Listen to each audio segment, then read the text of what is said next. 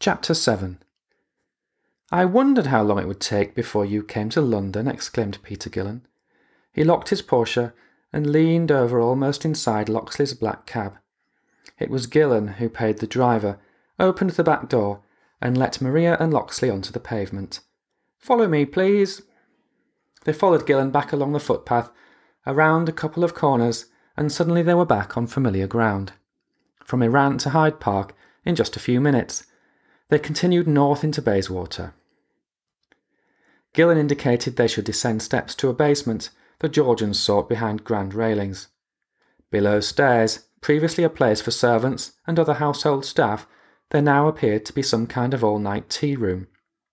It was in fact a relaxed restaurant, busy enough so that they could all blend in quietly, arrive without anyone noticing, barely even the staff. Locksley allowed Maria down the stairs first, with Gillen behind him. About halfway down, Locksley realised that Gillen had not followed him. He had remained on the street to keep watch. When they reached the bottom, Locksley caught up with Maria and let himself into the restaurant first. Although he trusted Gillen, it remained prudent that he should enter first for safety. Perhaps Gillen was operating under duress. Perhaps he had given Locksley a sign that he was not acting of his own free will, but Locksley had missed it. Inside was quiet. It was now a little late for eating, and most visitors had gone, or they had never been there. The final coffees of the day were being sipped, and in the far corner, with his back to them, sat Spanton. Locksley led Maria over to his table. "Well done for making it to London," said Spanton. "A little late, but nevertheless." "Do you know where Niku is?" Locksley asked him. "More or less." "Hayek's here in London?" Spanton nodded. "He arrived. We have the details from Heathrow border staff earlier this afternoon. Any idea what's going on?" "A little. Not enough."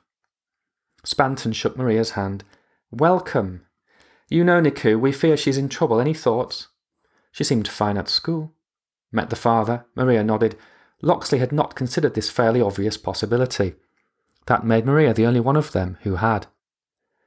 "How does Niku relate to him?" asked Spanton. "I'm afraid he has considerable power over her. Would she do anything he asked?" "Anything? No, absolutely not. She's her own person, no matter how young. But he has influence. I would assume she came to meet him." "But she left school secretly," said Locksley.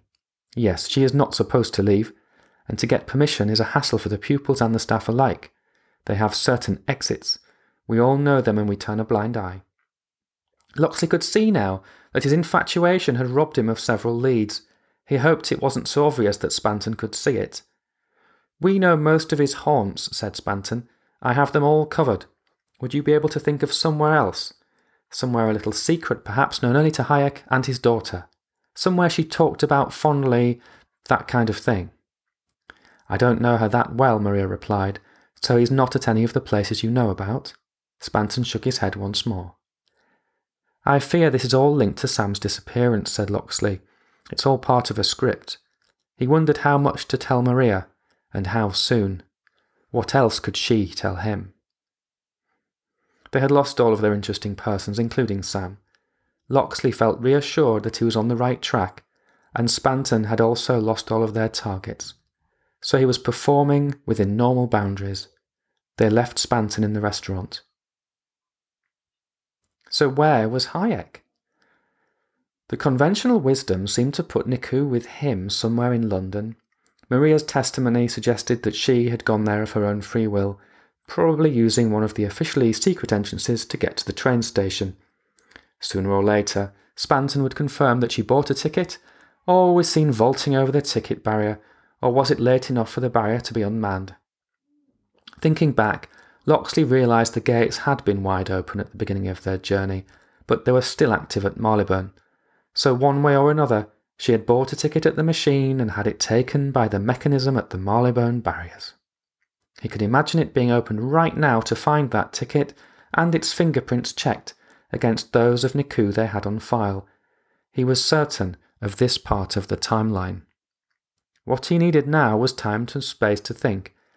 He would ordinarily have this and plenty of it, and that was his favourite time, the best part of the job. Maria's presence which had started out as a necessary crutch for his journey, a cover story to avoid attracting attention, simply prevented him from doing this. Gillen's surprise intervention and Spanton's had added some information that he had to process, and yet Maria was still here and showing no sign of tiredness. It was past midnight. They either had to go back home or find somewhere to stay in London. Why did Nikou shoot Sam? Father's orders? Loxley could make that scenario fit. He was certain that Nikou had shot him, but that it was the result of some argument, and that it had indeed been self-defence. But she clearly had some experience of shooting one way or another, and that disturbed him. Shooting practice, depending on the particulars, could open a door he was not ready for.